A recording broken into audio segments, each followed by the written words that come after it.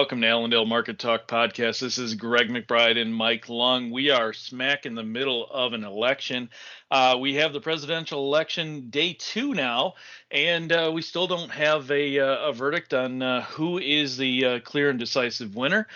So, Mike, let's start with that, and then we'll kind of get into some of the markets and what we're seeing out there.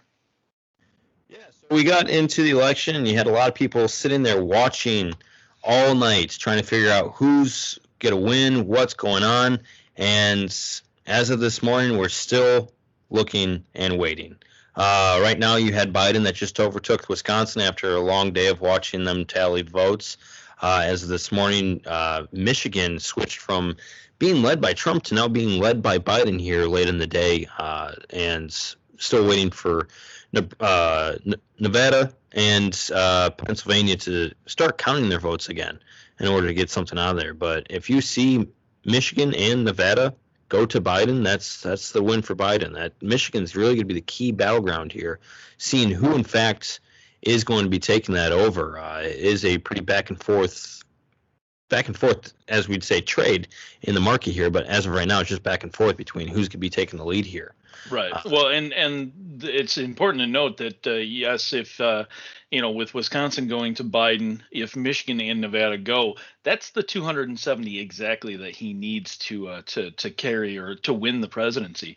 But that will probably not be the end of that. I believe we've seen some lawsuits and some intimation that we will see lawsuits or more lawsuits filed by the Trump side to either recount or to give different access to the voting numbers. So I know they've already indicated that they want to recount Wisconsin because that was a fairly close state.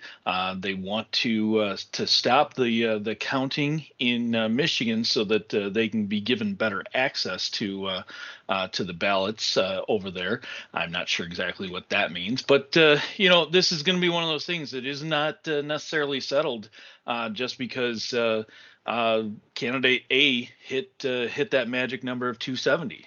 So yeah, this seems like it's going to last at least a couple of weeks, if not longer.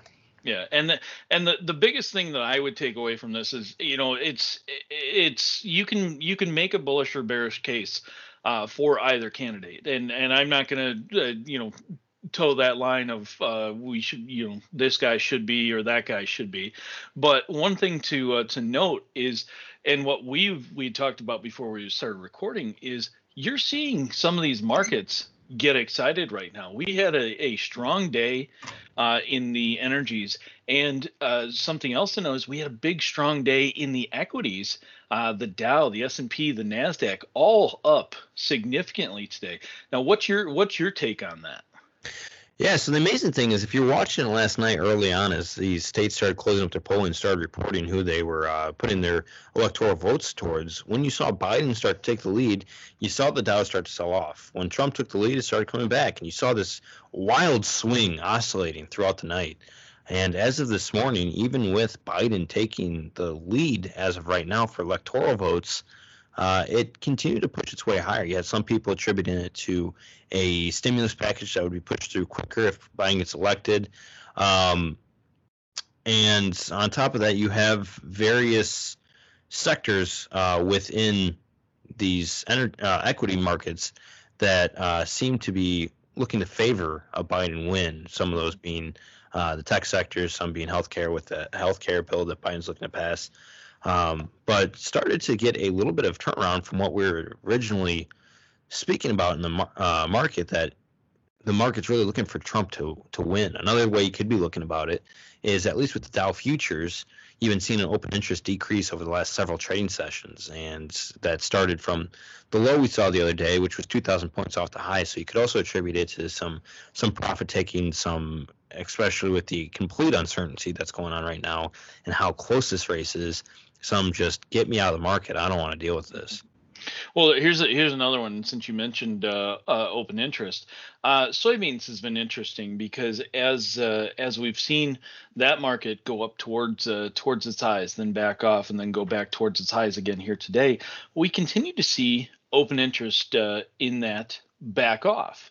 What do you make of that? Because I mean, if the market looks strong, why would we have people backing out of that market? It doesn't necessarily look like, maybe the funds are getting out.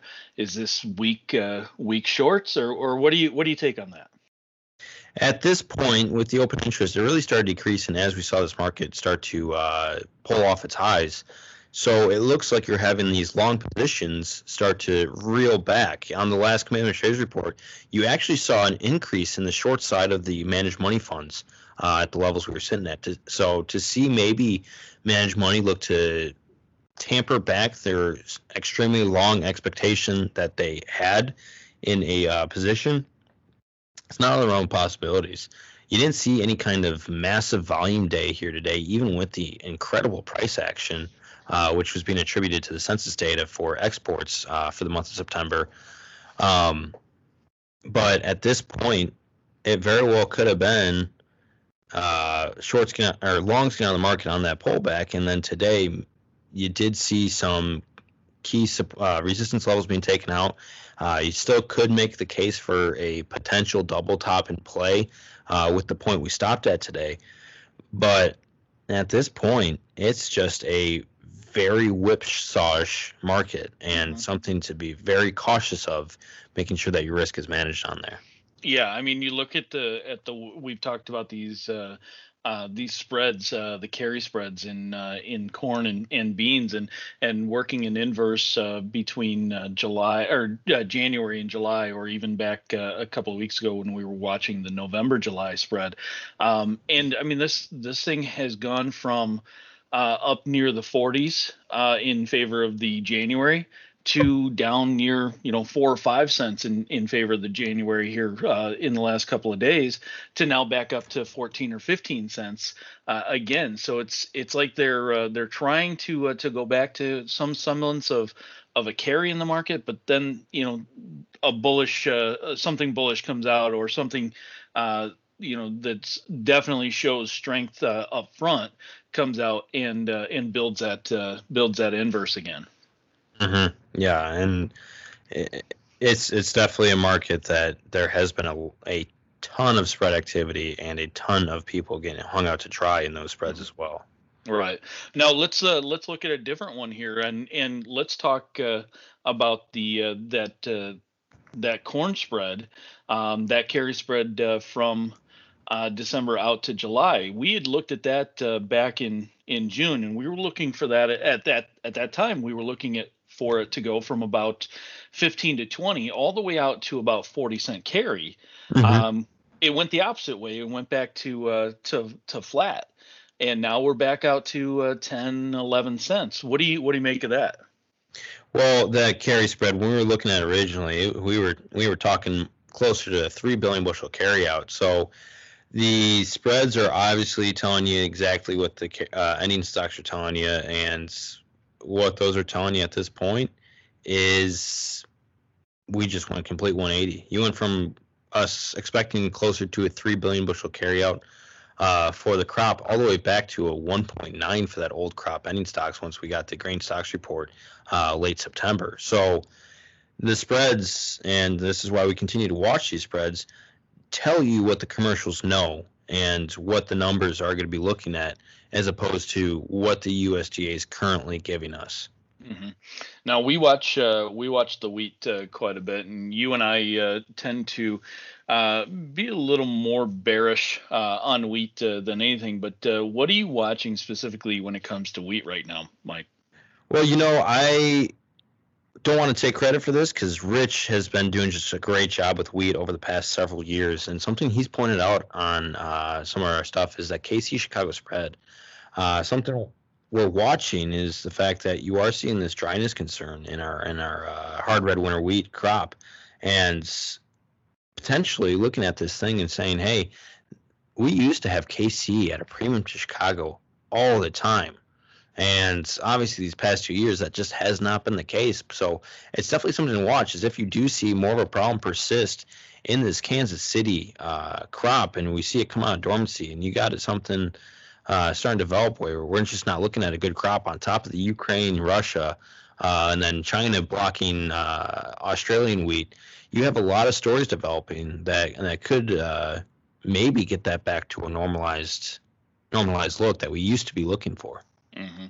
Now, one thing that as we look at things here, I've been kind of watching for opportunities in the new crop out there. It's tough because you got a lot of time value out there. But are you starting to talk to anybody that is starting to think about what they're planting next year and marketing from these levels? Because let's face it, we're knocking on the door of $10 for November of next year. We're knocking on the door of $4. We're just at $4 not too long ago for December corn of next year, and that July contract for wheat is above $6 again. Is that are you seeing anybody starting to kind of sniff at hedges or starting to maybe lock in some cash or protect the downside there? Yeah, so at this point, especially with what we saw last year, we're so excited to be back up this 422 as our recent high, and knowing that last year we had the December contracts in at 423 and I think a quarter or a half as the contract high. So knowing that and seeing corn at $4, it needs to be something that's addressed, that maybe we do spend the next year and we find a completely different story than what we're talking about right now, and we see corn just completely fall out of bed. Is it really a bad thing to be looking at corn sitting at $4 and saying, hey, let's look at getting something protected here? Maybe it's the worst hedge we have all year, and hopefully it is, but maybe it's going to be another 2020 where we see corn drop all the way to 430 or 330, 320 before we really see it come back to $4 on a counter-season rally. You never really know what's going on. So when you have the opportunity to get something hedged at a level that's completely reasonable, something that will keep you in the black, it needs to be something that's at least thought of, whether it be on the cash or the hedge side of things. Right. Now, as we kind of start to wrap things up here today, I do want to invite everybody that's listening to go back and listen to the episode that Mike did a couple of weeks ago with Ken Shaleen. This is specifically about technicals and looking at the setups in corn, beans, and wheat. And it was very interesting to listen to Ken talk about what he's seeing. And this is, we're talking about 40 years of experience and building his own charts and starting to try and figure out where he thinks that we can go. He's got the technical setup for some pretty exciting markets.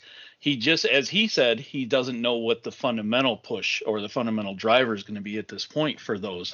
So it is interesting. I hope that everybody gets a chance to go back, because that was a good find and a good win for Mike to get that interview, because Ken definitely knows what he's talking about. So the other thing we want to talk about, Mike, and I'll let you run with this one, is we've got the Allendale Snapshot coming out this week, and it's a big one. We've got the November WASDE next Tuesday. So what are we looking at as we move forward with that? Definitely. So next week we can talk about not only the November WASDE, which Rich is going to just do a phenomenal job on the fundamental side with Steve talking technicals for you, but you also have this issue we started the podcast off with: election. Who's going to be in charge? What's it mean? What should we be looking at from a equity standpoint, energy standpoint? Where do these candidates stand, and who is actually going to win this candidacy? By then, we'll have, I hope, a great idea of who has won this candidacy. So get online, sign up for Snapshot. It's going to be a recurring $9.99. You can't beat that in this industry for some amazing, solid research that Rich and Steve both spend hours putting together for you guys. So make sure that you check it out on our website, www.allendale-inc.com. But today for Allendale Market Talk, this is Mike Lung and Craig McBride. You guys have a great one out there.